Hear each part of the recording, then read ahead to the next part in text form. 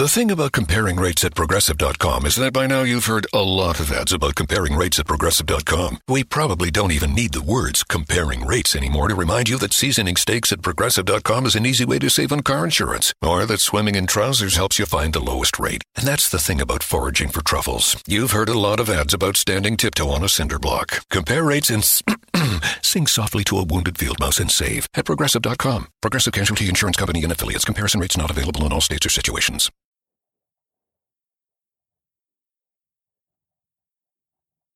Grande es la imaginación que se le presume a un escritor cuando se trata de literatura de ficción, y así lo entendemos todos, al menos todos los que amamos la literatura y por ende el género antes mencionado.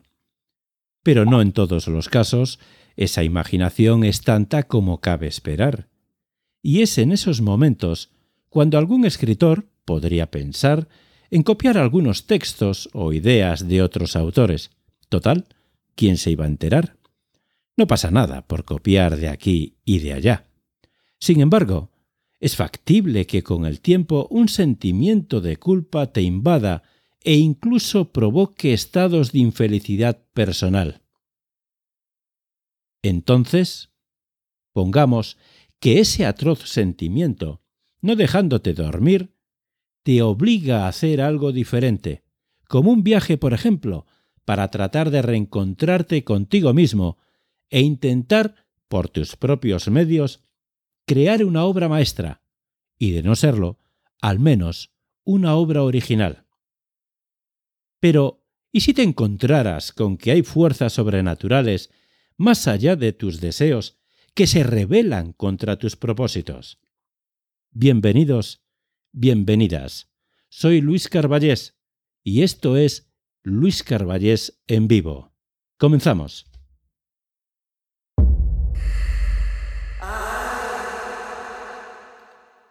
Un misterio paranormal asola el recóndito pueblo de Dark Falls. La escritora Barbara Mist lleva años escribiendo novelas de intriga con gran éxito comercial, cuya trama ha copiado de un enigmático libro que encontró en el garaje de su abuelo y cuyas historias le han abierto las puertas del éxito. Decidida a terminar con esa farsa que la atormenta, abandona temporalmente a su marido y a sus 2 hijas y emprende un improvisado viaje a un pueblo llamado Dark Falls.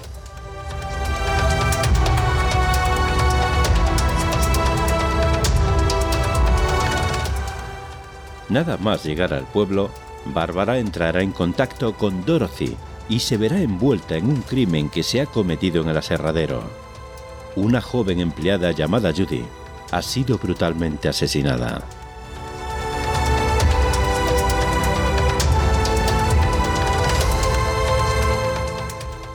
Bárbara se tendrá que enfrentar a un macabro sheriff en una investigación contrarreloj, en una sucesión de acontecimientos imprevisibles y el descubrimiento de lo que en realidad significa Dark Falls.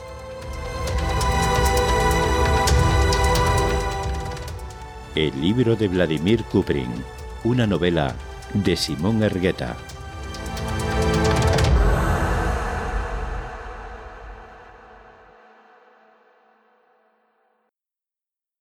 Buenos días, buenas tardes o buenas noches, donde sea que nos estés escuchando. Bienvenidos a una edición más de Luis Carballés en vivo. Nuestro invitado del día de hoy es verdaderamente un hombre polifacético, que tiene además una trayectoria envidiable a sus espaldas. Es psicólogo, profesor, guionista, escritor y seguramente muchas cosas más que iremos descubriendo a lo largo de esta charla entre amigos. Es un honor y un placer para mí recibir en esta casa a Simón Hergueta. Bienvenido, Simón. Hola, Luis. Muchas gracias por invitarme a tu programa. ¿Qué te ha parecido esta sinopsis que te hemos preparado como sorpresa? Pues la verdad es que me ha encantado. Ya te mete de lleno en el ambiente de la novela y además yo creo que lo habéis cogido perfectamente cuál es el tono. Así que, vamos, muchísimas gracias y una maravilla. Pues muchas gracias por esos halagos, ¿no? Simón, eres una persona que ha incursionado en muchas disciplinas y en todas ellas con mucho éxito, hay que decirlo. Estás aquí para hablarnos de tu novela, de tu gran novela, a mi entender, el libro de Vladimir Kuprin. Y por supuesto vamos a hablar de ella, llegado el momento. Pero también queremos que nuestra audiencia conozca un poco a Simón Hergueta, el ciudadano de a pie, con sus gustos, sus disgustos, sus aficiones, sus entretenimientos y todo aquello que nos quieras compartir. Estudiaste la carrera de psicología y luego te especializaste como maestro en lengua extranjera. Has trabajado diseñando material pedagógico para empresas muy importantes y a día de hoy eres maestro de educación primaria, impartiendo la asignatura de inglés. Teniendo una buena preparación enfocada totalmente a la pedagogía y a la docencia, ¿en qué momento decide Simón Hergueta convertirse en escritor? Bueno, pues yo siempre he tenido ese anhelo, por decirlo de alguna forma, que yo creo que es como una especie de fuerza interna que te obliga como a escribir desde siempre. Luego a eso le vas dando forma. Y yo creo que en los últimos, digamos que 10, 15 años es cuando he pisado el acelerador, por decirlo de alguna manera, y cuando he empezado ya a escribir más de forma más sistemática. Fantástico. Digamos que disfrutas con la escritura quizás más que con nada, ¿puede ser? Sí, la verdad que es como una especie de reto, de relación al mismo tiempo, porque, a ver, la escritura yo creo que también tiene una parte que es de sacrificio, de fuerza de voluntad. Hay momentos de escritura o de revisión de una novela que se pueden hacer duros, pero luego la recompensa de haber creado pues, un mundo imaginario, que es al fin y al cabo una novela pues, es un mundo imaginario, es lo que al final pues, te da esa satisfacción. Salvando las distancias, sé de qué me hablas porque soy un gran cinéfilo y sé de qué me hablas. Esa creación de historias fantásticas, ¿no? Y esos mundos que se pueden llegar a crear, bueno, que escritores, grandes escritores como tú y grandes guionistas, pues crean, ¿no? Y disfrutamos muchísimo con esos trabajos, ¿no? Dicen por ahí, Simón, que el que mucho abarca, poco aprieta. Y sin embargo, tú eres la excepción a la regla, porque eres un hombre exitoso en muchas disciplinas. Y eso habla mucho de tu personalidad. Simón, ¿cómo eres contigo mismo? ¿Te exiges demasiado? ¿Te felicitas? ¿Te enfadas? ¿Refunfuñas mucho? Bueno, yo creo que como ser vivo, pues uno va cambiando, evolucionando. Uno no es el mismo cuando tenía 30 años y cuando 40, que es lo que tengo ahora. Y vas pasando etapas, ¿no? De diferentes tipos. En general, luego se mantienen cosas, ¿no? Por ejemplo, yo soy una persona que me gusta la exigencia conmigo mismo antes que nada, pero también me doy permisos para ser tranquilo, para ser una persona que, bueno, puede estar un domingo sin hacer prácticamente nada, pero siempre, digamos que esa inquietud la he tenido siempre de buscar el ir más allá, el hacer esa milla extra que dicen los ingleses, el dar más, y también otra característica que yo creo que me definiría mucho es el mirar hacia afuera. Yo no soy una persona que me guste mirarme el ombligo. Me gusta más mirar hacia afuera, hacia los demás, y yo creo que eso en un escritor pues es una necesidad, ¿no? Porque al final cuando escribes eres como un observador de la realidad y que luego la conviertes en ficción. Ajá. Te tengo que decir que a mí también me pasa eso y en alguna ocasión incluso gente que gira en torno mío se molesta o se enfada por ese ese afán como de perfeccionismo, ¿no? De llegar a hacerlo mejor. No sé, es como una ansia de cada vez hacerlo mejor, cada vez quiero ser mejor. No sé, quizás vayan por ahí la cosa, ¿no? Sí, a ver, yo creo que el proceso creativo Uh-huh. en cualquier disciplina siempre lleva una evolución hacia hacerlo mejor, no lo puedes evitar. Eh, con el tiempo, cuando escribes la primera novela, pues tiene un resultado que Claro. en ese momento tú te crees que eso es lo mejor de lo mejor y luego pasa el tiempo y te vas dando cuenta que puedes mejorar muchas cosas, que puedes pulir aquí, que puedes salir. Yo creo que hay que ser un poco autocompasivo porque si no sufrirías mucho. O sea, yo no tengo el perfil ese de perfeccionista que sufre, porque me parece psicológicamente no es sano, Uh-huh. pero soy perfeccionista en un sentido positivo de decir, bueno, pues voy a intentar hacerlo mejor, que Claro. seguro que puedo y que además es constructivo y bueno, si he llegado hasta aquí, pues he llegado hasta aquí, ya está. Y por ejemplo, pues en las novelas yo digo, vamos a ver, una novela al fin y al cabo, ¿qué es? Pues es un libro, es un entretenimiento. Si el libro entretiene, pues ya está, no tienes que buscar hacer una cosa totalmente perfecta, sino Claro. entre... Bueno, se podría decir que, al igual que la vida, nada es perfecto, ¿no? Eso Y es, una novela no es más que una sucesión de hechos, como en la vida misma, de unos personajes, como en la vida misma. efectivamente. Y luego además también es un ejercicio de humildad, porque uno Claro. cuando crea algo se expone a la crítica y la crítica existe siempre. Entonces yo, por ejemplo, veo obras maestras Uh-huh. del cine o de las series de televisión que hay ahora y que hay gente que las critica o tú mismo las criticas y dices, ¿cómo no van a criticar lo mío si esto que lo han hecho un equipo de 1000 personas, que es Claro. lo mejor, de lo mejor, de lo mejor del mundo, resulta que hay mucha gente que a lo mejor no le gusta o no le gusta, por ejemplo, te pongo un ejemplo, el final de Juego de Tronos, pues hay mucha gente que no le ha gustado y te Sí, lo sí. critica. Ha habido un ¿Eh? aluvión de críticas tremendo. Y mira, Juego de Tronos, estamos hablando de un nivel de producción, de guionistas, de expertos en todo, que dices, madre mía, así que aquí más nivel no puede haber prácticamente, y Ya. dinero, etcétera. Sí, sí. Así es. De todas formas, yo creo que es que hoy en día todos nos creemos con derecho a criticar todo. Así que tampoco Sí, le vamos a dar mucha importancia, ¿no? ah, sí.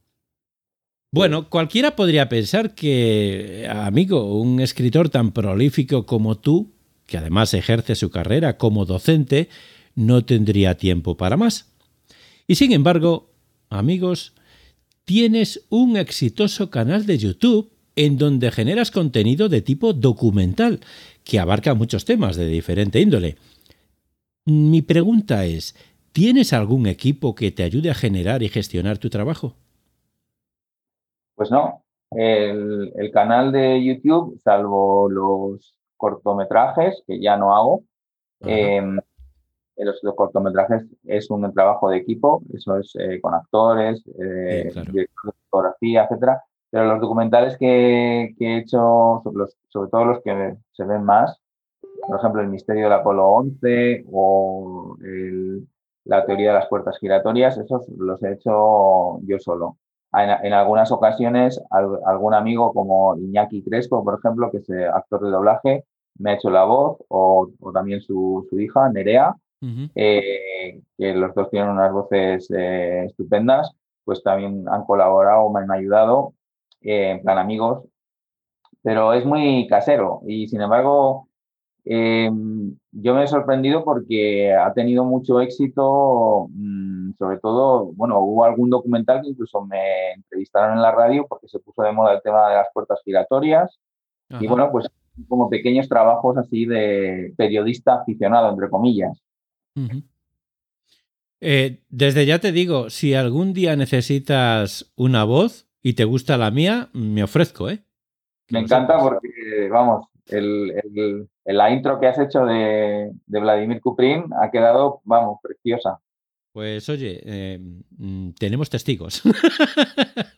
Así Muchísimas que gracias. ¿Vale? Bueno, y ya entrando de lleno a presentar tu novela, el libro de Vladimir Kuprin, me gustaría, con tu permiso, hacer una pequeña narración de un fragmento del segundo capítulo, donde explicas por qué la protagonista Bárbara Mist decide hacer un viaje. ¿Te parece bien? Perfecto. Estupendo. Pues bueno, vamos allá entonces. Bárbara se sentía una estafadora. Sus 4 novelas, que también se habían vendido, no eran mérito suyo. Abrió un pequeño armario que tenía junto a la biblioteca y sacó una botella de licor. Se sirvió un vaso lleno. Bebió unos cuantos sorbos, ensimismada, sin pensar en nada en concreto. Entonces se levantó y abrió con una llave uno de los cajones de su mesita. Allí estaba el motivo de su ansiedad. Era un libro bastante pequeño. Lo tomó entre sus manos. Todavía recordaba el día en que lo descubrió. Las páginas amarillentas desprendían un olor ácido que delataban el paso del tiempo. La edición era de 1968 y su título muy poco original: Cuentos cortos. La cubierta era de color azul oscuro y tenía unos dibujos de una rosa dorada alrededor del título a modo de estampado. Las letras eran clásicas y en varios sitios se podían distinguir manchas de café. Dentro se encontraba el mejor compendio de historias cortas que Bárbara jamás había leído. Aquella obra era una rareza absoluta y apenas se habían editado unos cientos de ejemplares en todo el mundo. El autor era un hombre ruso llamado Vladimir Kuprin, que no consiguió ningún reconocimiento como escritor. Murió en la pobreza dejando 2 hijos y una mujer arruinada y enferma. Durante su vida había mitigado su dolor y fracaso con el vodka, pero eso solo avivó su talento para escribir aún mejor. Su obra era absolutamente magistral. Los 12 relatos eran a cada cual más brillante, apasionantes y motivadores.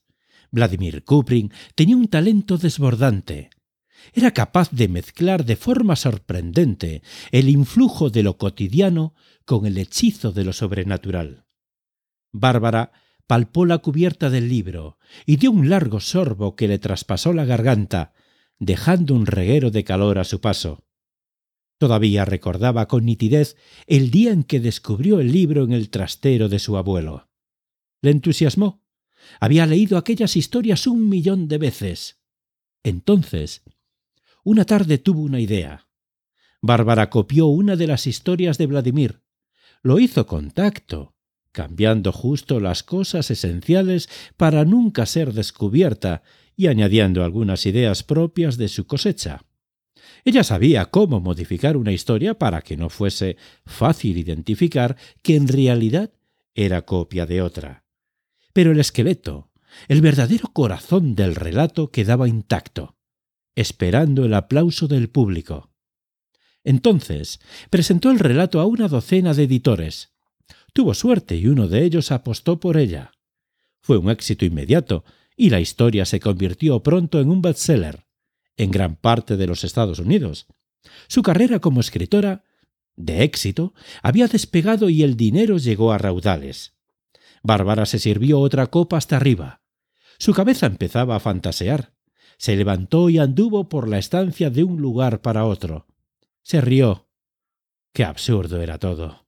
¿Se atrevería a contárselo a Jack? ¿Y a sus hijas? Ellas la adoraban y pensaban que su madre era una escritora fabulosa. ¿Cómo iba a decirles ahora que solo era una farsante?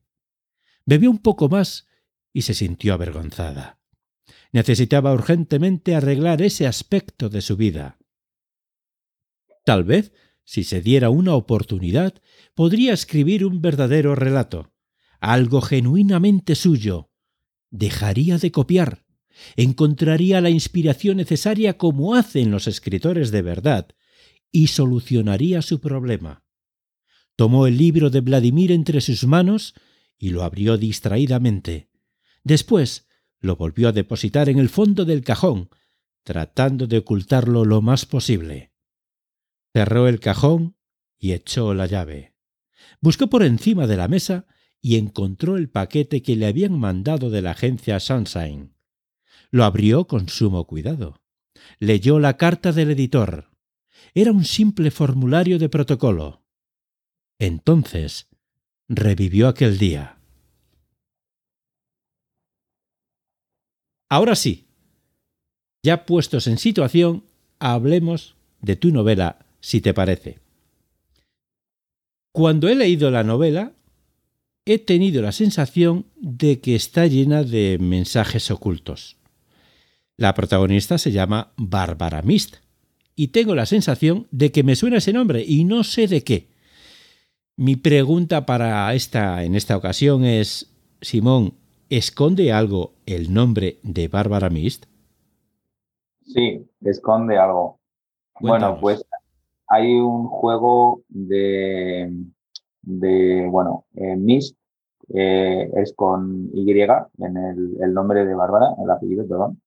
Y Mist es un videojuego que fue muy famoso en los años 90, Ajá. que fue un juego que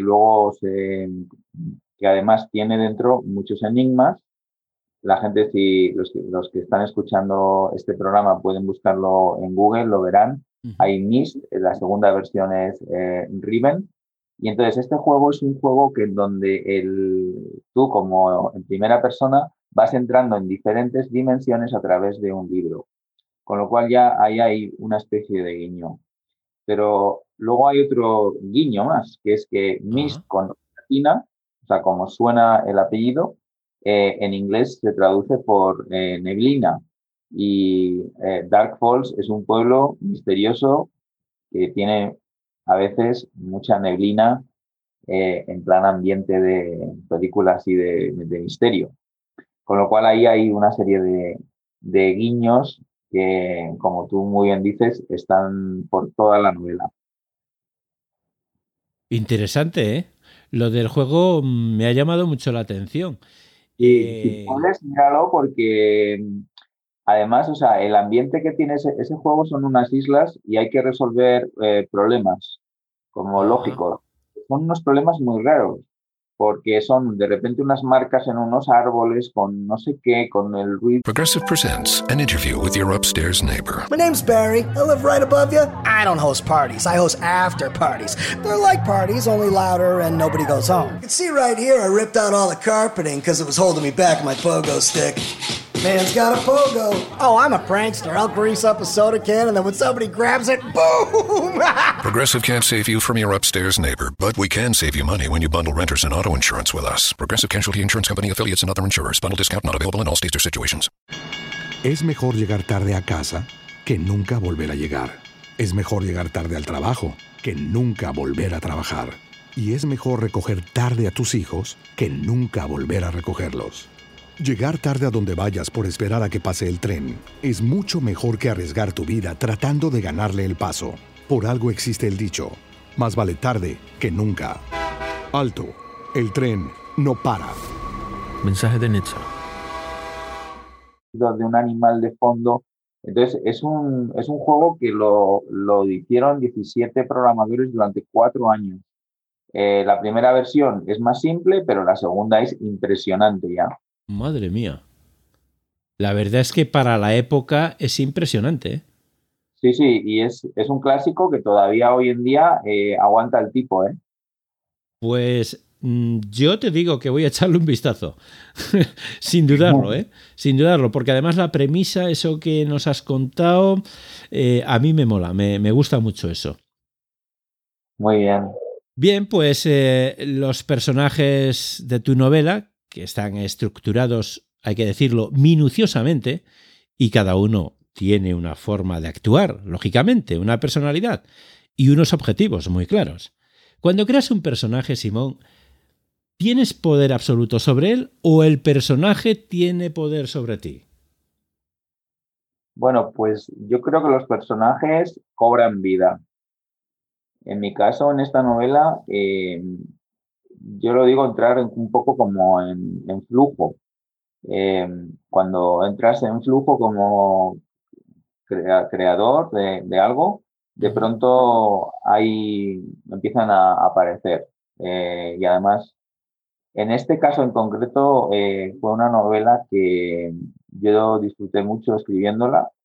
Fue como fácil y, y ellos, sobre todo, fíjate, el de, bueno, Bárbara sobre todo, pero el de Dorothy fue quizás el personaje que más se distanció de mí y fue como autónomo ya, es decir, iba prácticamente por la novela a su aire. Yo simplemente como tenía que ponerlo que iba como detrás de ese personaje. Es algo muy curioso.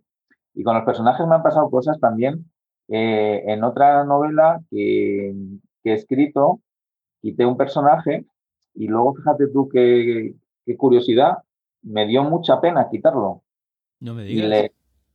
sí, sí. A ver, yo veía que el personaje sobraba porque no aportaba nada a la novela. Ujú. Y sin embargo, como tal, pues a mí me dio pena porque siempre que creo un personaje le pongo un contenido emocional. Claro. Y eso ahí queda, no sé por qué, les coges apego al final. Sí, es que al final creo que incluso se han hecho alguna película, alguna serie sobre esto, ¿no? La cuarta pared y todo ese tipo de cosas. Y claro, al crear un personaje, bueno, cada escritor tiene su técnica, ¿no? Y su forma de trabajar. Pero obviamente para que ese personaje tenga de alguna manera su personalidad, hay que darle elementos para que tenga esa personalidad. Y por tanto, cuando adquiere esa personalidad ya tiene vida propia. Y en algunos casos supongo que será como que es un amigo tuyo, ¿no? Y si te lo tienes que cargar, ¡jo! Te da pena, ¿no? Efectivamente. Y a Claro, claro. veces, por ejemplo, que tú eres un observador, incluso puedes no conocer todo de un personaje. O sea, la construcción clásica de un personaje pues te dice que más o menos lo definas, esto, lo otro, Ujú. pero también se puede crear un personaje desde fuera, es decir, tú estás observando una persona que hace unas cosas y no tienes por qué entender todo lo que hace. A lo mejor simplemente eres un simple observador. Y eso a veces le da mucha más potencia. Claro. Claro, porque en un momento dado el personaje puede crecer por sí mismo, ¿no? Efectivamente, sí, sí. Y puede dar lugar a situaciones muy interesantes en la trama, imagino. Efectivamente. Y bueno, hombre, luego tienes la teoría del personaje pues, eh, que tú definas sobre todo por sus decisiones. Eh, en fin, es como una ingeniería ahí de decir, bueno, pues le voy a mostrar por lo que está haciendo, por las reacciones que tiene, Ajá. por decisiones que toma. Entonces, una decisión, por ejemplo, te define mucho más un personaje que a lo mejor lo que llaman en Hollywood el diálogo de cafetería, que es que se sientan dos personajes y empiezan a hablar de su pasado. Ya. Sí, sí, Que es sí, lo sí. típico de las películas que se sientan y te empieza uno a contar, pues yo vengo de no sé dónde y tú, pues y entonces empiezan a contar su vida. Ese es Mm. como el diálogo de cafetería, ¿no? Ya, ya, ya, ya. Sí, bueno, ahí lo- los personajes, cuando uno construye bien un personaje, es que es algo que yo me fijo mucho en el cine, ¿vale? Un personaje bien construido, wow. Sin embargo, Wow. hay algunos personajes que dices, en serio, venga, va, haber escrito un poquito más. Sí, sí, En fin, bueno, realmente. pues leyendo la novela me di cuenta de que el personaje de Dorothy, eh, te prometo que no hay spoiler, ¿eh? Te prometo que no, Vale, ¿vale? perfecto. Sí, Dorothy es muy curiosa. ¿Eh? Yo, la verdad que no sé, ahora te voy a preguntar, pero yo me enamoré de Dorothy cuando leí la novela, es que no ¿vale? me extraña. Pero hubo algo que me llamó mucho la atención. Se mueve entre lo real y lo irreal. ¿Esto es una estrategia para crear tensión en la trama? Bueno, sí, claro. Es una estrategia y es más que nada es la trama en sí. Que claro, ahí no puedo explicar No, mucho no, no, sin... no, tampoco hace falta. Pero es que además es un personaje complejo, ¿no? Y claro, esta pregunta tenía que estar, sí o sí, Claro, ¿vale? claro. Mira, a mí lo que he pretendido un poco, Ujú. luego ya tú me lo dirás o me lo dirán los lectores, Ajá. es, me gusta que cada persona tenga un margen de interpretación. Es decir, que no sea una novela que solamente tenga una sola interpretación, Ujú. sino que, bueno, pues tú a lo mejor te fijas en cosas que otro no se ha fijado. Yo creo que si eso surge, es, es bueno porque significa que has creado una realidad compleja, Claro. porque la realidad nunca se interpreta de una manera. Si te fijas, incluso la realidad más simple que puedas vivir, le preguntas a las personas y están viendo cosas distintas. Pues en Efectivamente, sí. la novela lo mismo. Ujú. Puedes tener más de una visión. Sí, claro, cada persona, lo que acabas de decir, una misma situación y cada uno lo ve de una manera diferente. Efectivamente. Entonces, claro, sí, sí. No, además que cuando un libro, una historia que se cuenta en un libro, pues bueno, cada lector se monta en su cabeza su propia película sobre el libro, sobre los personajes, sobre las situaciones, sobre lo que sucede, incluso sobre lo que no sucede. Sí. Claro. Digamos que uno, si la novela más o menos está ahí, eh, tiene un poco de efecto espejo, porque tú vas a proyectar cosas tuyas también. O sea, por Claro. ejemplo, la identificación con un personaje o que te guste un personaje es como una pequeña proyección de ti mismo. Ajá. Y por eso te enganchas con una persona, en una novela, porque tú, de alguna manera, o te identificas, o bien te atrae, o eres lo que no tienes, o cosas de diferente estilo, Ujú. pero que están como ejerciendo de espejo. Claro. En el libro, además, mencionas una cosa muy curiosa. Esto les va a gustar mucho a nuestra audiencia. Mencionas el mito de Orfeo. Cuéntanos, para el que no lo Bu- sepa, cuál es el mito de Orfeo y qué papel juega dentro de la trama, si se puede. Bueno, pues sí. El mito de Orfeo, yo lo quise poner porque, digamos que es una narración clásica de la mitología griega y digamos que Orfeo es un embaucador, un músico que a todos como enamora, eh, que podría ser un símil también con el escritor, ahí empieza ya la analogía, y él se enamora de una musa y esa musa muere. Entonces, el mito dice que Orfeo pues, viaja al mundo de los muertos, donde está el terrible Cerbero, que es como un guardián que tiene un perro con varias cabezas, que curiosamente sale en una de las películas de Harry Potter. El mito de Orfeo es una historia que sale en casi todas las épocas en diferentes artes, en la pintura, en la narrativa, en el cine, incluso en la música. Y Ujú. entonces, bueno, en el caso de Vladimir Kuprin, Bárbara está escribiendo esa nueva novela que está utilizando el mito de Orfeo, pero ella también está metida en una narración que tiene elementos del mito de Orfeo. Entonces es una narración dentro de una narración. Y eso a lo mejor no lo tiene por qué saber el lector exactamente, porque no es Ya. explícito, pero es como un andamio que está ahí y que digamos que le da consistencia. Dado esto que nos estás contando, me da la impresión de que te encanta jugar con el lector. Sí.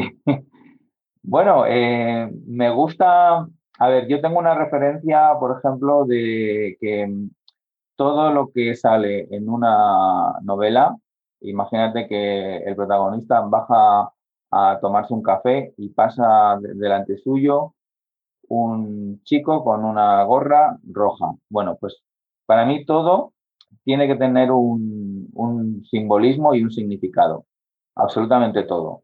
Entonces, en ese sentido, sí que me gusta jugar. Es como una especie de reloj con muchísimas piezas, entonces cada pieza juega un papel. Entonces, si yo te pongo que pasa por ahí un chico con una gorra roja, es por algo siempre. No hay nada que esté porque sí. Y eso, por ejemplo, dime, sí. No, te iba a decir, perdóname que te he interrumpido, No, por favor. te iba a decir que eso es referencia cinematográfica absoluta, ¿eh? O sea, Sí, lo que pasa en una película no penséis que pasa porque sí, a no ser que sea un reloj en la película Gladiator, ¿no? Eso es otra historia. Pero normalmente todo lo que sucede es porque es lo que se quiere, que suceda eso. sí. Y es que yo tengo mucha influencia del cine. Entonces, por Claro. ejemplo, en el caso este que he dicho, que todo lo que aparezca tenga un Ujú. sentido, hay una película clásica que es Blade Runner, Ajá. que mm, si la puedes estudiar como ejemplo, todo lo que aparece en esa película, por ejemplo, de los animales, desde los animales artificiales hasta todo lo que tiene que ver con los ojos. Si te fijas, por ejemplo, aparecen muchos tipos de ojos o gafas Sí. y todo tiene un simbolismo. Es decir, que, por ejemplo, el autor de los robots tiene unas gafas como enormes, dices, y muy raras, dices, ¿por qué le han puesto esas gafas, no? Y en realidad es como un mensaje subliminal de decir que todos vemos la realidad a través de una percepción que es subjetiva, Claro. que hay un filtro, que no lo vemos tal y como es. Y eso es verdad, porque si, por ejemplo, en etología se hacen estudios comparativos de animales, cada animal, por ejemplo, ve de una manera Claro. diferente la realidad. Ujú. Y eso es muy interesante porque dices, ¿cómo ve la realidad, por ejemplo, un gato? Y un gato, por ejemplo, es capaz de escuchar los pasos de un ratón a 2 habitaciones o 3 habitaciones lejos de donde está. Y esa percepción del oído es impresionante, le cambia su realidad. Claro, claro, obviamente. No sé si nos hemos ido un poco a otro tema, pero No, no, fascinante a todo ver, lo que está, ¿no? esto como vengo presentándolo, quieras que no, sí, es una entrevista a Simón Hergueta, que está presentando su novela, recordemos el libro de Vladimir Kuprin, pero es una charla de café entre dos amigos hablando de cosas en las que los dos pues se sienten a gusto. ¿Vale? Entonces tampoco nos hemos ido mucho porque al fin y al cabo Simón Hergueta está muy influenciado, acaba de decirlo, está muy influenciado por el cine. Entonces, al final y al cabo, como decía, en la pasada entrevista, entrevistamos a Cristian Santana y nos comentaba que la literatura y el cine están muy unidos. Una sin la otra no puede existir, ¿no? Entonces, pues tampoco es que nos hayamos ido demasiado. Pero aún así, vamos a seguir con la entrevista y te voy a preguntar una cosilla. Hay 3 personajes dentro de la trama, escritores todos ellos, que son los que mueven todas las piezas del juego. La maestra y aspirante a escritora Amy, el antagonista principal, que es Frank, y la protagonista Bárbara. Si fuesen escritores reales, ya sea del pasado o contemporáneos, ¿quiénes serían, Simón? Bueno, pues mira, por ejemplo, Frank podría ser muy bien Hemingway. Wow. Eh, sí, además, bueno, Con la coinciden barba muy. y todo. Sí, sí, exactamente, con barba, borracho, Efectivamente. malhumorado muchas veces, violento. eh, y bueno, exagerándolo, luego es otro personaje diferente a Hemingway del todo, pero bueno, por analogía podría cuadrar. Amy había pensado, aunque el físico a lo mejor no coincide, pero en Gabriela Mistral, porque Anda. por el hecho de que Gabriela Mistral es también, fue también maestra, por Ajá. ahí puede ser. Y Bárbara, eh, yo la pondría como una escritora que admiro muchísimo, que es la autora de Harry Potter, que es Rowling, J.K. Rowling, que es una escritora que no sé por qué, no tanto por el éxito, porque no es porque haya vendido muchos libros y todo esto, sino por su propia trayectoria, todo lo que le ocurrió. Ella refleja un poco cosas que yo reflejo en la novela, que es el escritor cuando está en horas bajas o cuando tiene Ajá. crisis, cuando nadie le hace caso. Y Rowling yo sé que tuvo unos principios que fueron muy como duros, que lo pasó mal, que además se peleó con su familia, estaba sola. Eh, bueno, digamos que pondría ahí a Rowling. Hay más escritores, por ejemplo, me gustaría recordar a Emilio Salgari, que es otro escritor que terminó mal porque tuvo muchas dificultades económicas, Ujú. tenía unos contratos, fíjate, incluso con el éxito que tuvo y que todavía vende libros, pues mientras estuvo en vida, creo que tenía unos contratos que le explotaban totalmente y no apenas ganaba dinero para sus gastos. Y el pobre pues murió en la pobreza, o sea, como un poco como la historia de Vladimir Kuprin, ¿no? Sí, sí, sí. Entonces ahí un poco se reflejan y así hay muchos. John Kennedy Toole, el de La Conjura de los Necios también, y Ujú. muchos otros que no sabemos nada de ellos y que probablemente hayan muerto en el con más completo anonimato. Probablemente.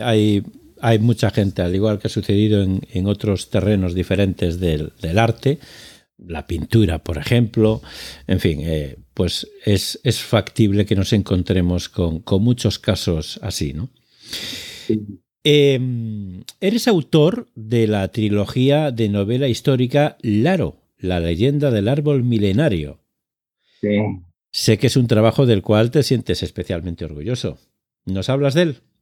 Sí, claro. Bueno, yo eso lo es una novela histórica, pero a mí me gusta más etiquetarla como novela de acción y aventuras, como un thriller de acción y aventuras, porque eh, es, he tardado mucho tiempo en escribirla y es la historia de un niño cántabro en el periodo del año 29 al 19, que fue el transcurso de las guerras cántabras. Bueno, la Ujú. novela empieza un poquito antes, en unos años antes, pero es ese periodo histórico y es la vida de Laro, son 3 libros, y al mismo tiempo es la vida de un clan cántabro, todo lo que sufrieron, todas sus alegrías también y todas, digamos, las aventuras que tuvieron que vivir en un periodo que fue salvaje.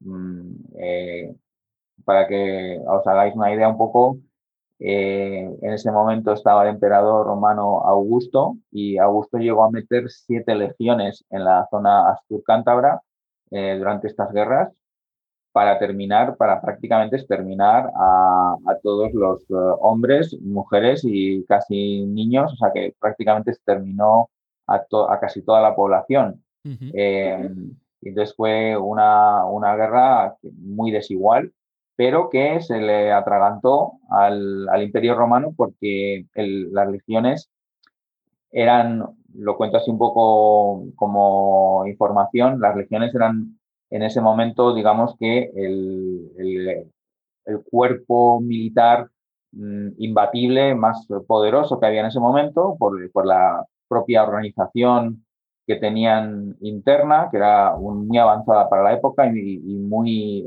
eficiente, pero tenían un fallo que es que una legión en una meseta es imbatible, pero en una zona orográfica que le pasó también a Julio César en los Balcanes, cuando se metían en zonas muy montañosas, fallaban mucho porque empezaba la guerra de guerrillas y eso lo llevaba mal.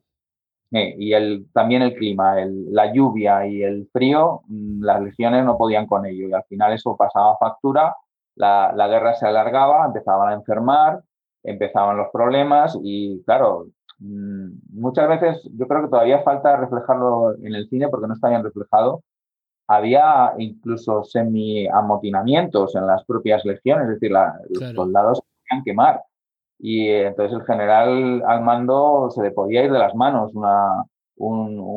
Progressive presents an interview with your upstairs neighbor. Hey, it's Rick from upstairs. Yeah, I take it seriously. When I play R&B at 1 a.m, that's me saying, hey, I'm here for you. And I enjoy repetitive bass lines. I only use expired batteries in my smoke detectors. Nice, right? Yeah, upstairs neighbors help people forget their troubles. Give them something else to focus on. Ooh, want to see how high I can jump? Progressive can't save you from your upstairs neighbor. No, wait, let me try again. But we can save you money when you bundle renters and auto insurance with us. Progressive Casualty Insurance Company, affiliates, and other insurers. Bundle discount not available in all states or situations. Streaming only on Peacock. John Wayne Gacy is suspected of having killed as many as 32. Straight from the killer's mouth. They want you to believe that I alone committed these murders. The new gripping 6-part documentary series that investigates the crimes that shocked the nation. The thing everybody thought they knew wasn't the whole story. John Wayne Gacy, Devil in Disguise. All episodes streaming now. Devil in Disguise. Only on Peacock. Un fuerte, por ejemplo, un campamento. Entonces había tensiones y había mucha violencia, era una época de muchísima violencia. Sí, además que eran unos tiempos donde o matas o mueres, ¿no? O sea, efectivamente. Claro, unos tiempos muy duros, una vida muy salvaje, ¿no? Es una vida muy salvaje. En el caso de los cántabros eran unos guerreros natos, es decir, desde pequeños se les entrenaba para ser guerreros. A los hombres y eran al mismo tiempo una cultura, digamos, muy supersticiosa con muchos dioses. Claro. Pero que en el caso de los cántabros, por ejemplo, pues se dedicaban, tenían fama, por ejemplo, antes de las guerras cántabras de ser buenos guerreros porque se les contrataba, Roma mismo los contrataba como auxiliares. Las legiones normalmente estaban formadas por una parte que era la legión, que eran unos 5.000 o 6.000 hombres, pero luego contrataban tropas auxiliares, que a lo mejor incluso eran otros tantos mil, pero eran normalmente pues bárbaros, o sea, eran extranjeros. Sí, que no estaban instruidos en la forma de combate de los romanos, ¿no? Efectivamente, pero que, por ejemplo, los cántabros en ese sentido tenían muy buen currículum, les apreciaba mucho porque eran duros, eran buenos combatientes. Bien, pues yo te digo una cosa, en cuanto he visto lo que es la portada de la trilogía, que por cierto, el primero creo que es Sangre, el segundo Honor y el tercero Venganza, me parece, ¿no? Correcto, sí. Pues a mí me ha llamado muchísimo la atención. Y además hay que decir que... bueno, no sé, a lo mejor estoy equivocado, pero creo que no hay una gran variedad de novela histórica de estos siglos pasados. Estamos hablando, me parece que era del primero antes de Cristo, ¿puede ser por ahí? Es correctísimo. Siglo I antes. Entonces, creo que no hay suficiente variedad, ¿no? Y a veces... Yo creo que a veces se nos olvida que precisamente la península ibérica es un sitio que no España, la península ibérica es un sitio donde hay mucho de donde beber y de donde escribir porque hay historias apasionantísimas. Así que yo lo dejo ahí, ¿vale? A mí, como digo, las portadas, es decir, me han entrado ganas de adquirir los libros porque además me gusta ese tipo de historias. Yo recuerdo la película esta que hizo Clive Owen del Rey Arturo, que si venía de la Legión Romana, etcétera, etcétera. Me encantó. Luego hay otra que se llama La Última Legión, también me encantó. Es decir, me gusta ese cine, ¿no? Y esas historias, ¿no? De hace muchos siglos. En fin, lo recomiendo. Y bien, pues llegado a este punto, tengo que hacerte otra preguntilla que nuestra audiencia seguro que la está esperando. La mayor parte de nuestro público, tengo que decirte que es de Latinoamérica y le gusta mucho saber qué escritores latinoamericanos forman parte de tu biblioteca y si alguno de ellos ha tenido influencia particular en tu trabajo. Bueno, pues hay dos escritores que a mí me marcaron, que son Julio Cortázar y Gabriel García Márquez. Julio Cortázar, sobre todo por Rayuela, y 100 años de soledad, que fue una novela que me impactó mucho. Ahí cuando es nada, ¿eh? Es que te encuentras, no sé, cómo ha podido escribir algo así, ¿no? Es tremendo la forma que tiene de escribir, todo, te rompe totalmente los esquemas. Creo que fue ayer o antes de ayer, vi un vídeo en Facebook, que no sé si lo habrás visto, Simón, y en él cuenta Gabriel que cuando acaba la novela, tiempos en los que no había un peso, ¿vale? Lo estaban pasando muy mal, y acaba la novela y van a enviarla a Argentina y entonces le dicen en la oficina de correos que pues más o menos la mitad de la novela le costaba 45 pesos. Entonces parten la novela a la mitad como si fuera 1 kilo carne y la envían. Y entonces se vuelven para casa, él y su señora, y empeñan varias cosas. Está por Facebook, lo puedes ver. Es fantástico, me ha encantado la anécdota. Empeñan varias cosas y todo lo que empeñan le proporciona 50 pesos. Van a enviar el resto de la novela y el resto de la novela le cuesta al peso 48 pesos. Total, que le quedan 2 pesos y dice que según salen de la oficina de correos, le dice la mujer a él: solo faltaría que sea mala la novela. Quería comentártelo porque, en fin, no sé si lo habrás visto, pero me ha hecho muchísima gracia, ya que estábamos hablando de Don Gabo. Sí. Pues... Y hay muchas anécdotas de comienzo de los escritores. Ajá. Claro que es un mundo que es muy, muy difícil entrar. Claro. La verdad que, bueno, hay gente que a lo mejor tiene la suerte de entrar rápido y tal, pero en general no es fácil. No es lo habitual, ¿eh? Pero en cualquier terreno yo creo que no es lo habitual. Yo creo que hay que ser muy perseverante y en general en todas las artes siempre tener a lo mejor otra cosa detrás. Y bueno, no dejar de intentarlo, pero que saber que son terrenos donde es difícil. Como digo siempre, pensar en algo a largo plazo, perseverar, trabajar, esforzarte y puede ser que llegue, pero hay que trabajar duro. Bueno, también eres escritor de libros de psicología práctica, amigo. Novela histórica, thriller, incluso de guiones, como La Red Inteligente. ¿Cómo comienza tu carrera como guionista, Simón? Bueno, yo tuve una época que me puse a hacer cortometrajes y bueno, aprendí técnica de guión, que yo creo que fue mi formación inicial, y tuve la suerte de que en Telecinco me seleccionaron un guión, que luego más tarde me dieron un premio por ese guión, y Telecinco me invitó a un curso en la Ciudad de la Imagen que daba Robert McKee.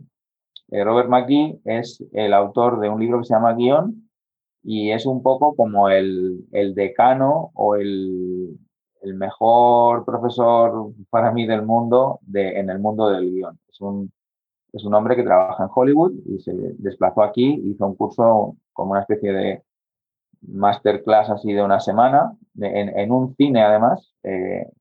Estábamos todos sentados en la butaca y él estaba delante. y en inglés. Y bueno, pues ahí yo aprendí muchísimas cosas de guión y además contado por alguien pues que se va de cañas con Jack Nicholson, ¿no? O sea, que está Claro. metido en el negocio del cine, que parecía como un sueño, ¿no? Y entonces, bueno, pues el guión te enseña muchas cosas porque en el cine es todo muy económico, no puedes meter nada de paja, tienes que ser muy eficiente en los giros y todo. Y eso, digamos, que fue mi primera como formación y bueno, y luego la segunda formación que yo de donde saco más es en la lectura. Yo he tocado muchas cosas, pero es verdad que para mí lo más importante, o sea, yo me considero un autor de thriller. Aunque haya escrito una novela histórica, para mí es como un thriller. Ajá. Y luego los libros de no ficción, pues digamos que son como mi faceta un poco más como de profe, por decirlo así de alguna manera, ¿no? De maestro de escuela. Que te encuentras a gusto ahí, vamos. Sí, me encuentro a gusto porque creo que la psicología es una ciencia muy imprecisa. Todos los que hemos estudiado psicología te das cuenta de que no tiene nada de exacto. Es muy difícil. Claro. No se puede hacer predicciones, por ejemplo. O sea, yo creo que con eso hay que ser honestos. Pero, sin embargo, por ejemplo, pues mira, hace poco estaba con un niño que tuvo una crisis en el colegio y bueno, pues el apoyo de una persona que sabe escuchar, que no juzga y que, por ejemplo, acepta emociones negativas y le dices a un niño, no pasa nada por tener emociones negativas, tienes que aceptarlas, entenderlas y dejarlas salir. Pues eso ayuda, o sea, puede ayudar mucho. Y es bonito, porque es muy, muy humano y al final la felicidad reside, y aquí hablo un poco más ya como el psicólogo, pues en encontrarte tú bien contigo mismo y en ser capaz de entender tus emociones, porque vas a tener emociones positivas, negativas, neutrales. Entonces tienes que lidiar con ese aspecto que nos falta mucho, como una educación más emocional a veces. Sí, además, fíjate, está muy de moda, creo, no quiero equivocarme, hace ya un par de años el tema de la, de la programación neurolingüística y de hecho no hace mucho, hace unos meses, he visto que perfiles que estaban buscando en empresas con gente que, es decir, la gente que estaban buscando eran perfiles de gente que tenía un alto grado de inteligencia emocional para poder llevar un equipo y es decir, alejarse de esos cánones de esa vieja escuela, ¿no? De reprochar cosas, de atacar siempre al compañero o al empleado, sino todo lo contrario, ¿no? De fomentar el trabajo en equipo y de otra manera diferente. Sí, fíjate, una de las cosas en los empresarios, cuando una persona se mete a empresario, piensa mucho en la parte financiera, en cómo es el producto, en las cosas de marketing y luego la bomba que le suele estallar es la parte humana, porque crea un equipo y de repente empiezan a aparecer un montón de problemas sobre la mesa que no sabe ni cómo tratarlos. Claro. Ese es el aspecto de los recursos humanos, que es uno de los más complejos de los equipos. Un equipo que esté bien engrasado y que funcione bien es imbatible, o sea, puede llegar a conseguir lo que quiera. Un equipo que está en guerra interna es que destruye la empresa. Claro, sí, totalmente de acuerdo, vamos. Eso por descontado. Y es verdad que, por suerte, parece que van cambiando algo las cosas, pero todavía hay gente que no entiende, que no entiende ese tipo de cosas. Pero bueno, vamos a volver a lo que estábamos. Y en 2008 ganaste un premio en el Festival de Cine de Segovia. A mí todo lo que tiene que ver con el cine me emociona mucho, macho. Y este festival se le conoce por Muces, ¿vale? Y aquí ganaste el premio en este festival, como digo, de cine de Segovia, por tu guión 2019, El punto de interconexión cero. Parece ser, esto es una distopía sobre la adquisición de inteligencia artificial en las máquinas. Contento me tiene a mí el tema ese de las máquinas. También recibiste un premio del guionista Rafael Azcona por el cortometraje Un domingo cualquiera en una sucesión inevitable de días equivalentes, en la gala del No Todo Film en la 5ª edición. Es evidente tu pasión por el mundo cinematográfico. Esto, vamos, yo no tengo ninguna duda. El libro de Vladimir Kuprin es un thriller extraordinario, eso por descontado. Gracias. Sería interesante que lo llevaran al cine, a la gran pantalla. ¿Qué opina Simón acerca de esto? Y de ser así, ¿qué director te gustaría? Bueno, por supuesto que para mí sería un sueño que se llevara al cine. Me encantaría, claro, ya te puedes imaginar, sería una ilusión tremenda verlo en cine. Uh-huh. Y luego director, bueno, yo creo que ahora mismo hay muchísimos directores buenísimos.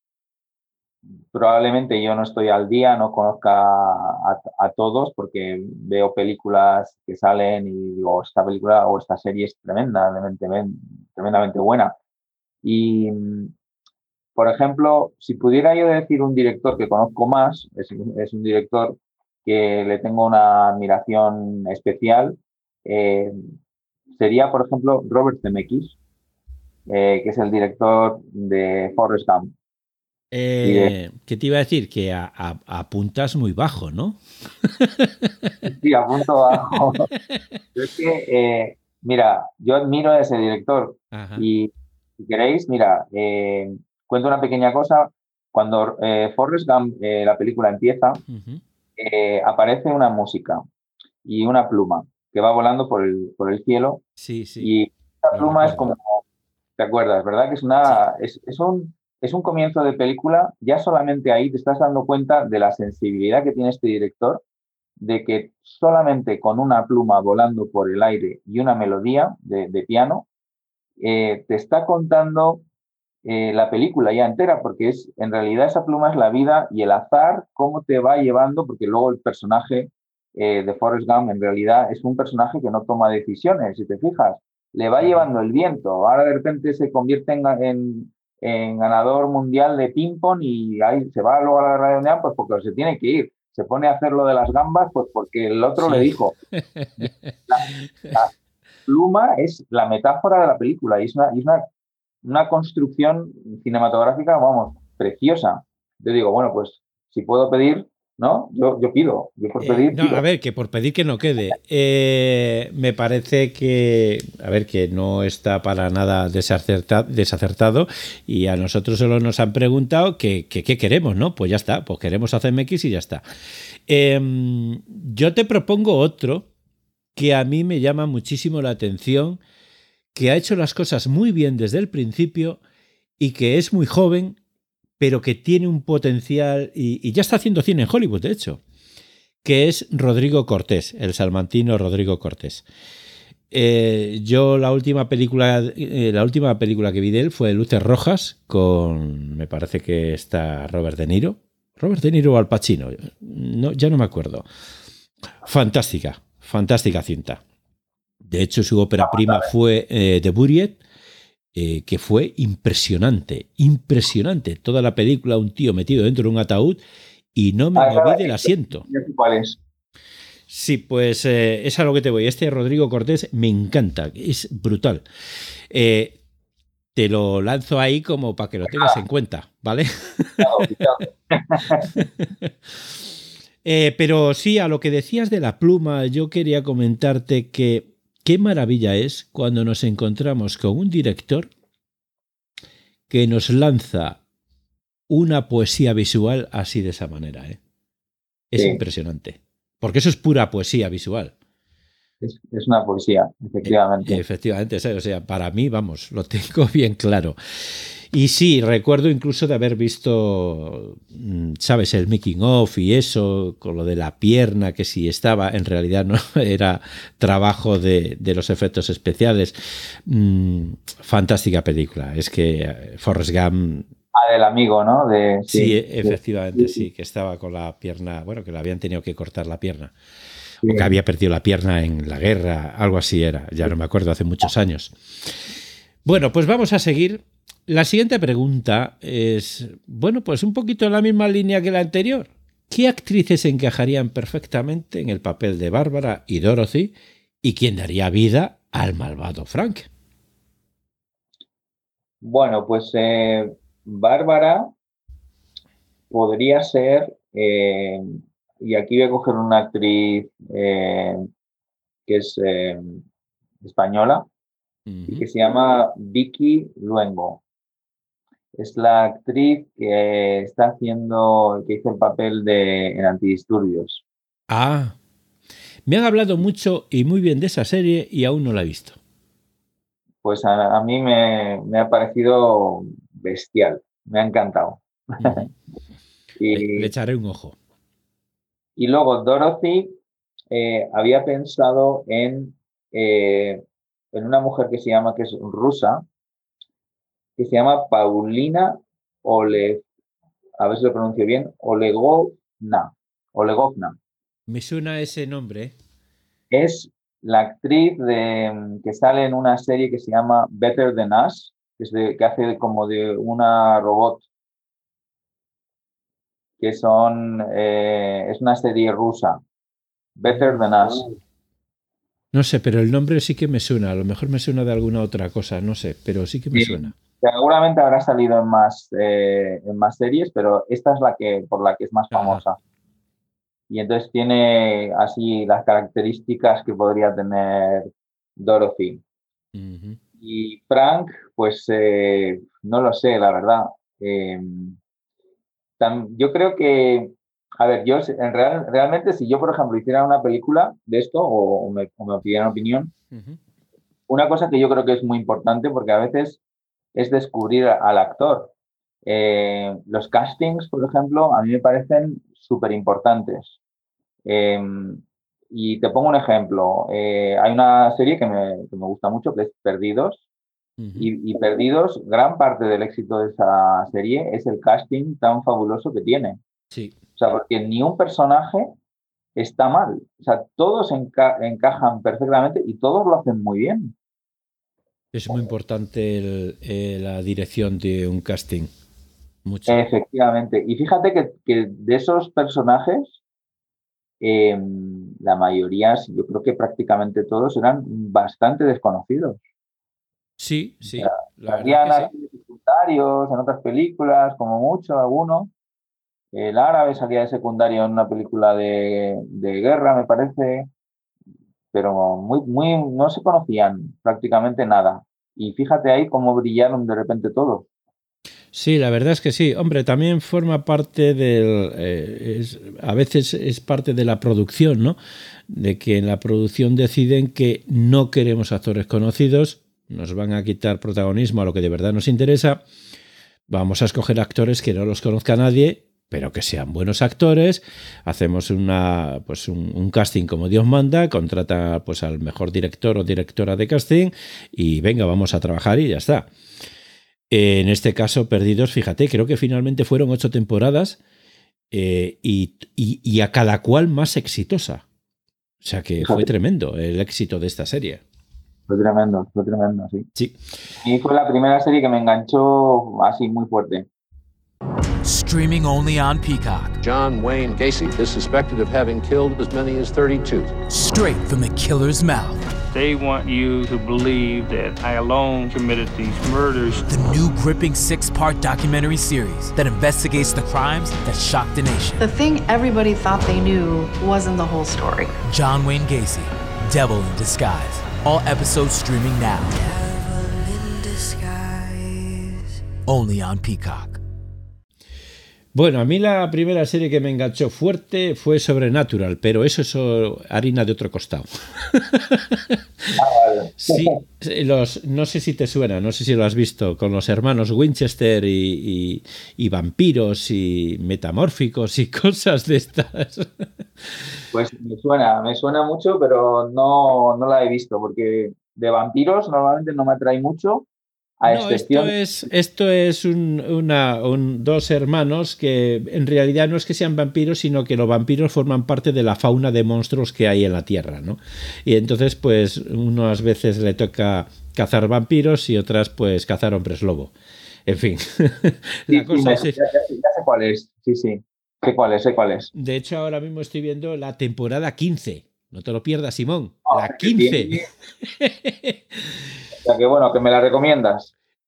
A ver, te tiene que gustar el género y tal, y chorros de sangre por allí, chorros de sangre por el otro lado. Es muy, muy friki. A mí me encanta. Yo soy un tío muy friki. Y me gusta mucho. En alguna temporada incluso han traspasado la cuarta pared, algo que emociona mucho, ¿no? al usuario que está viendo la serie, ¿no? Al fan. Y me ha gustado mucho. Y bueno, pues fíjate, 15 temporadas. Es decir, no es que a mí me guste, es que 15 temporadas, eso quiere decir que a mucha gente le gusta, ¿no? Digo yo. En fin, vamos a seguir, si te parece. Bueno, pues querida audiencia, hemos hablado ya de Simón Hergueta, el profesional incansable, creativo y creador de valiosas obras literarias y audiovisuales, que ya son un referente educativo y cultural muy importante. Es innegable que Internet es la vía actual más importante para la difusión de contenido literario y audiovisual. Simón, ¿se cumplieron las expectativas que tenías puestas en el futuro de Internet, tal y como lo expresas en tu cortometraje de hace 11 años? Pues no, fíjate. ¿Esperabas Internet, más? ¿Menos? esperaba que Internet iba a ser más positivo, que no, que, ¿cómo explicarlo? A ver, que yo en ese momento hago un documental y entonces, para que lo entienda todo el mundo, digamos que muestro una cara positiva de Internet en el sentido de que Internet nos va a ayudar a solucionar muchos problemas, que nos va a conectar más, que va a ser como la parte como buena. Y en ese momento, además, el público en general, la opinión pública, no teníamos ningún referente a los aspectos negativos de las redes sociales, los aspectos negativos de lo que es todo el Internet que hay ahora mismo. Y claro, con los años se está viendo que Internet tiene una cara A y una cara B, es decir, tiene una parte siniestra también y complicada. Y eso, por ejemplo, y no solo Internet, sino las nuevas tecnologías en general, estamos viendo, por ejemplo, ahí empieza a haber estudios de neurólogos que empiezan a decir que las nuevas generaciones no están desarrollando la inteligencia todo lo que podrían, porque están todo el día mirando una pantalla. Y entonces el cerebro no está diseñado para funcionar de esa forma. Entonces estamos como poniendo unos límites al desarrollo cerebral, pero no solo eso, sino que, por ejemplo, la serie esta que ha sido muy famosa de Black Mirror, pues refleja muy bien todas las posibles riesgos o situaciones que puede dar lugar Internet, por ejemplo, la pérdida de privacidad, el que te rapten tu identidad de repente, porque te puede pasar. Y de hecho lo estamos viendo, que gente que ha trabajado muchísimo en Instagram para hacerse un nombre y tal, de repente le roban la cuenta. Y empiezan a poner barbaridades y no sé qué. Y estamos viendo unas realidades que yo creo que no se esperaban. La serie esta que has comentado, Black Mirror, fíjate, hablando de lo que estábamos comentando antes, del tema de los guionistas, de los escritores, fíjate que las comparaciones son odiosas, pero ¿te acuerdas de aquella serie muchos años atrás, 20 años o más, 25 años, que hizo Steven Spielberg? No recuerdo cómo se llamaba, la otra dimensión o algo así era, me parece. Bueno, pues qué maravilla de guionistas. Yo cuando empecé a ver Black Mirror, digo, no puede ser. Qué brutalidad, qué bueno. Espectacular cada episodio. O sea, no había uno que dijeras, va, mira, aquí han estado flojos. No, en ninguno, ¿eh? A mi entender. Cada uno tiene sus gustos. Pero a mi entender me pareció brutal esa serie, ¿eh? Sí, a mí también. Además, es una serie que al mismo tiempo que la ves, oye, te deja con mal cuerpo, ¿eh?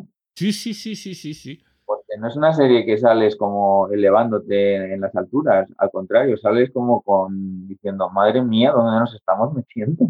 No, y es que además en algún episodio, recuerdo uno porque ese en concreto del que te voy a hablar me llamó muchísimo la atención porque es tan real, es tan de hoy, me impresionó muchísimo. Iba de que uno tenía tanto dinero y tanto nivel adquisitivo como su popularidad en las redes sociales. Bueno, fue impresionante cómo acaba, ¿eh? Impresionante. Y digo, vamos, si es que esto es actual. A ver, salvando ciertas distancias, ¿no? Pero es que es actual. Hay gente que se desvive. ¿Y cuántos seguidores? Vale, tengo 5 más. ¿Sabes?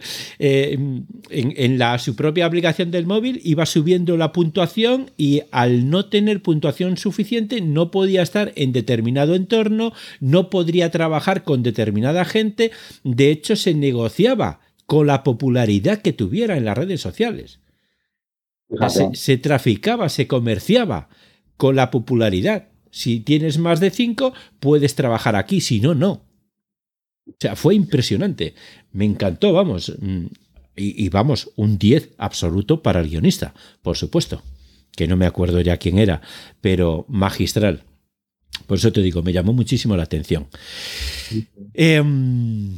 Bien, pues ahora algo que yo creo que a mí personalmente me resulta muy tierno y muy enriquecedor.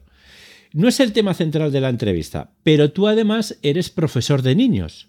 Y mira, me gustaría mucho preguntarte algo que creo que es un tema importante, dadas las circunstancias que estamos viviendo.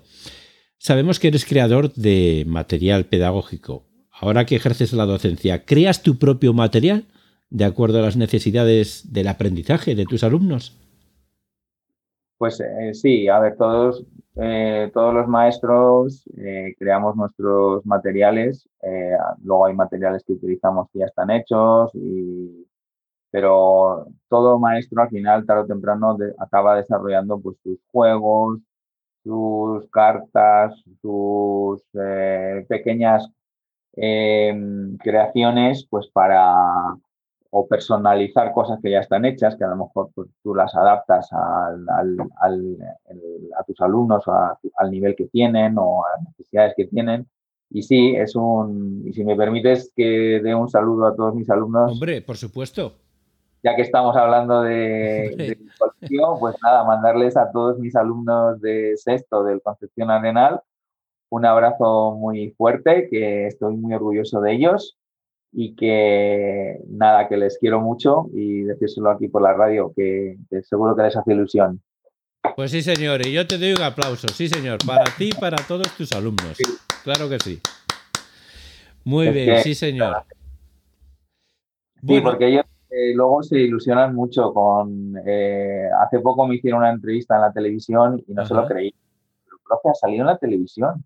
Y les digo, sí. La televisión no me dejaron decir nada porque era todo muy breve, pero digo, mira, la próxima les digo algo que seguro que les encanta. Y además así también les motivo un poco a estudiar y a leer más y tal, que también, pues yo creo que lo primero es ser un ejemplo y si me ven a mí leer, pues también ellos leen. Todo funciona un poquito así.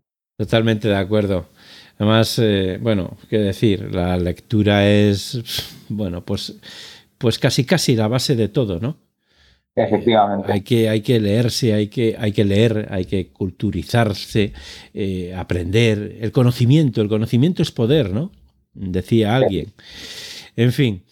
Bueno, si me permites, sí, Alvin Toffler es un autor que habló de los 3 tipos de poder y que además él predijo un poco lo que está pasando en la sociedad ahora mismo, que es hemos pasado de un poder físico, militar, a un poder económico, y de un poder económico y financiero estamos pasando cada vez más, y lo hemos visto ahora mismo con la crisis del COVID, a un poder del conocimiento. Es decir, por ejemplo, ahora el país que tenga más conocimiento científico ese país tiene un futuro asegurado, o sea, tiene más poder económico. Claro. Sí, yo estoy totalmente convencido que los conocimientos que tenga cada persona son los que en un momento dado puedan llevar al éxito en la vida de esa persona. Es que siempre digo que el ser humano supera todas las situaciones por defecto. Sí. Siempre hay unas pérdidas, hay un porcentaje de pérdidas humanas, no por COVID, sino a lo largo de la historia de la humanidad hay un porcentaje de seres humanos que no pueden, por unas circunstancias o por otras, no se pueden adaptar a una determinada situación. Pero el grosso, la mayor parte de la humanidad, digamos ese 90%, se va a adaptar a cualquier situación. Con conocimiento, vamos, es impepinable. O sea, no hay nada que te pueda parar. Hoy en día, cada uno en su casa, con un ordenador, con un móvil, con una tablet, puede estar haciendo algo importante, enseñando, por ejemplo, tal y como estamos viendo. Sí, efectivamente. Y además, ya no es solo... Antes era como más teórico todo, pero ahora, por ejemplo, con todo esto del Big Data se hacen muchísimos estudios. Por ejemplo, se está viendo clarísimamente la relación que hay entre nivel de estudios de un país y tasa de natalidad. A mayor educación que tienen las mujeres, suelen tener menos hijos, fíjate. Y se está viendo en Estados Unidos, por ejemplo, que están habiendo enormes bolsas de pobreza en Estados Unidos mismo, y que esa pobreza correlaciona con el nivel educativo, porque digamos que como se están muchos puestos de trabajo sustituyendo por máquinas, claro. La gente que se ha quedado fuera del nivel educativo suficiente se queda fuera del juego, entonces no tienen luego donde recolocarse, por decirlo así. Y bueno, es más complejo que todo eso, pero se está viendo que claramente el nivel educativo es cada vez más importante. Sí, indiscutiblemente. A ver, de por sí siempre es importante, ¿no? Una persona con educación, con cultura. Bueno, mi padre me decía, con respeto y educación al fin del mundo. Así es. Sí, y además te puedes adaptar, claro. Reciclar, cambiar de profesión, porque ahora todos vamos a tener que cambiar de profesión con todos los cambios que vienen. Y ahí está las adaptaciones. Efectivamente. Y hablando de eso, de adaptaciones, este año, como acabamos de comentar, ha cambiado radicalmente la forma de enseñar.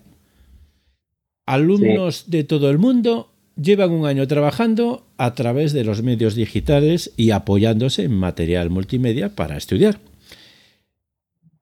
Aunque regresemos a una normalidad total en algún momento, ¿esto va a cambiar? ¿No va a cambiar? ¿Crees que este sea un adiós definitivo a los libros físicos en las aulas? Bueno, yo creo que todos los cambios, estamos viviendo cambios en la educación muy potentes, pero si lo miramos desde una perspectiva, yo por lo menos como maestro, más amplia, en general estamos viendo que hay como 3 grandes tendencias en educación. Una es como hacia los contenidos, otra es hacia el aspecto emocional y otra es hacia el aspecto de socialización, que son 3 áreas que se suelen cubrir. Yo creo que hemos dado unos pasos hacia adelante que ya se van a quedar ahí, es decir, ya todo el mundo ya sabe conectarse, crear una clase online, ya todo el mundo sabe de herramientas tecnológicas o de aplicaciones para poder dar las clases a distancia. Digamos que en ese sentido hemos avanzado de sopetón mucho. Algunos, en mi caso, yo por ejemplo, yo ya lo tenía todo montado porque yo daba la clase en presencial y al mismo tiempo en virtual. Y entonces para mí fue un cambio que no fue prácticamente cambio, porque los alumnos seguían recibiendo mi blog de la misma forma que lo tenían anteriormente. Hicimos algunos ajustes, pero fue todo muy fluido. Pero sí, todo eso va a cambiar y los libros seguirán un tiempo, pero es evidente que los libros hay, o por lo menos yo noto en España, una tendencia a quitar libros. Ajá. Y a utilizar más, digamos que una personalización. Yo, mira, ahora, por ejemplo, en sexto estoy dando acabamos de dar la Primera Guerra Mundial. Pues yo no utilizo un libro de texto, yo me preparo mi presentación, busco... Lo haces todo de forma digital, ¿no? No, yo ahora de las clases las estoy haciendo presenciales. Nosotros desde septiembre en España estamos todos presenciales. Entonces, alguna clase se ha confinado por que hay, dependiendo del tipo de clase que sea. En mi clase, por ejemplo, seguimos siendo 26 y tenemos medidas súper seguras. Pero, por ejemplo, un niño, están los niños separados, no los ponemos en grupos. No puedo hacer actividades de grupo. Las limitaciones que tengo. En los cursos inferiores sí. Hasta cuarto sí. Pero a partir de quinto y sexto, los niños están separados por 1,5 metros en el aula y tenemos un número de en torno a los 25, 26. En cuarto, por ejemplo, los grupos son de 15, ha habido desdobles, y entonces donde había 2 clases, ahora hay 3. Y bueno, está funcionando muy bien. Los maestros de los niveles de cuarto, tercero, segundo y primero están más contentos porque tienen menos alumnos y llegan más. Y bueno, y yo estoy contento, pero claro, estoy también un poquito limitado. Pero bueno, eso es mejor que desde casa, desde luego. Sí, sí, sí. Bueno, en esta charla hemos mostrado pequeñas pinceladas de lo que es tu extenso currículum. Te agradezco enormemente que hayas accedido a pasar este rato aquí con nosotros, con una taza de café y permitiéndonos conocer al escritor, pero también al ser humano. Para acabar, me gustaría, y creo que hablo en nombre de nuestra audiencia, que nos contaras, fíjate, ¿qué te voy a pedir? ¿Por qué debemos comprar tu novela El libro de Vladimir Kuprin? Y no solamente eso, sino que ¿dónde podemos comprarlo? Pues yo diría que el libro de Vladimir Kuprin pues es una novela que te va a hacer pasar un buen rato. Aunque suene humilde, pero al final y al cabo, pues la novela es un momento de intimidad personal, de estar tú relajado, de disfrutar un rato metiéndote en otras vidas y dejar volar tu imaginación. Y el libro, pues yo creo que se puede disfrutar mucho y que lo podéis adquirir en libros.cc, que sería, digamos, uno de los lugares, pero luego, por ejemplo, en Amazon, por ejemplo, también está. Bueno, si ahí la audiencia es de México, sobre todo sería, digamos, el canal, como lo trabajamos, la editorial de Samarcanda, el punto de venta más fácil, que llega en poco tiempo a tu casa, es libros.cc. Vale. ¿Algún sitio más? Porque ¿sabes qué estoy pensando? Que cuando acabemos la entrevista me vas a facilitar esos enlaces y los pongo en la descripción del vídeo. ¿Te parece bien? Perfecto. Vale, sí, estupendo. Luego estaría, por ejemplo, la propia editorial Samarcanda, que se puede hacer el pedido directamente, que tiene su página web. Y luego todas las plataformas digitales tienen el libro, porque el libro ya está distribuido, por ejemplo, en el Corte Inglés, en la Casa del Libro, en AFNAC, en sus plataformas digitales. Estupendo. Pues bueno, aún así luego vamos a poner esos enlaces para que la gente, bueno, pues sepa dónde va a poder comprar la novela El libro de Vladimir Kuprin. Yo la he leído Mi directora creativa, María Fernández, la ha leído también. Nos ha encantado a los dos, así que yo la recomiendo encarecidamente. Muchas gracias. Y ya, pues, Simón, amigo mío, aquí tienes tu casa, ¿eh? Tienes un amigo, ¿eh? Has hecho un amigo nuevo, un amiguito nuevo. Un placer, Luis, de verdad. Ha sido un placer haberte tenido aquí con nosotros, Simón. Cuando quieras contar algo, cuando te apetezca, solo dímelo y aquí tienes tu casa para lo que necesites. Y a nuestra audiencia, eternamente gracias por acompañarnos nuevamente en una edición más de Luis Carballés en vivo. Espero que lo hayáis disfrutado y que nos acompañéis de nuevo la próxima semana. Os recordamos que podéis visitar nuestra página web, produccionescarballés.com, donde además de entrevistas, estas entrevistas que estáis disfrutando aquí también las voy a tener en mi página web, en produccionescarballés.com, pero también podéis disfrutar de audiorelatos y audiopoesía que tengo en produccionescarballés.com, de Edgar Allan Poe, de H.P. Lovecraft, del gran maestro Borges, en fin, mucha gente. Permitirme que os recuerde las formas de contacto a través de las redes sociales, Facebook, Twitter e Instagram, y también a través de nuestras dos direcciones de correo, contacto@produccionescarballés.com y divisioncreativa@produccionescarballés.com. Sin más que añadir, gracias Simón, gracias querida y estimada audiencia, hasta el próximo programa. Muchas gracias, Luis. Te mando un abrazo y un abrazo también a toda la audiencia.